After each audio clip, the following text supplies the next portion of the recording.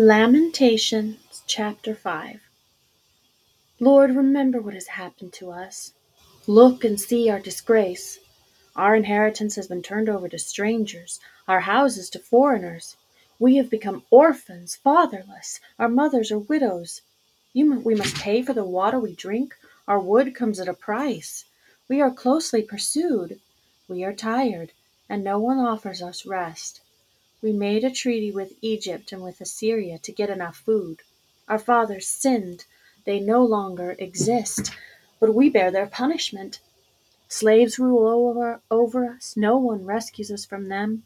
We secure our food at the risk of our lives because of the sword in the wilderness. Our skin is as hot as an oven from the ravages of hunger. Women have been raped in Zion, virgins in the city of Judah. The princes have hung by their hands, the elders have shown no respect. Young men labor at millstones, boys stumble under loads of wood. The elders have left the city gate, the young men their music. Joy has left our hearts, our dancing has turned to mourning. The crown has fallen from our head. Woe to us, for we have sinned. Because of this our heart is sick. Because of this our eyes grow dim. Because of Mount Zion, which lies desolate and has jackals prowling in it. You, Lord, are enthroned forever. Your throne endures from generation to generation. Why do you continually forget us, abandon us for our entire lives? Lord, bring us back to yourself so we may return. Renew our days as in former times, unless you have completely rejected us and are intensely angry with us. This chapter is the prayer, the cry for help, the hope for restoration. And where is the answer? When all hope seems lost, to whom do we turn? Is there anything beyond all of this lament? Yes. Let us hear the words of Jesus. Matthew 5, verses 3 through 10.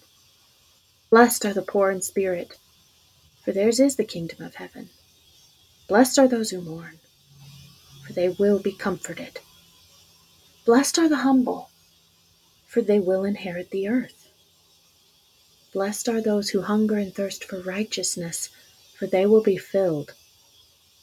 Blessed are the merciful, for they will be shown mercy.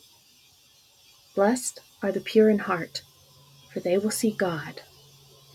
Blessed are the peacemakers, for they will be called the children of God. Blessed are those who are persecuted because of righteousness, for the kingdom of heaven is theirs.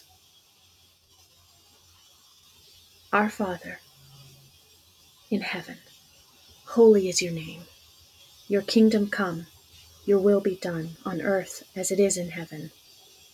Give us this day our daily bread, and forgive us our sins as we forgive those who sin against us. And lead us not into temptation, but deliver us from evil. For yours is the kingdom and the glory and the power forever and ever. Amen.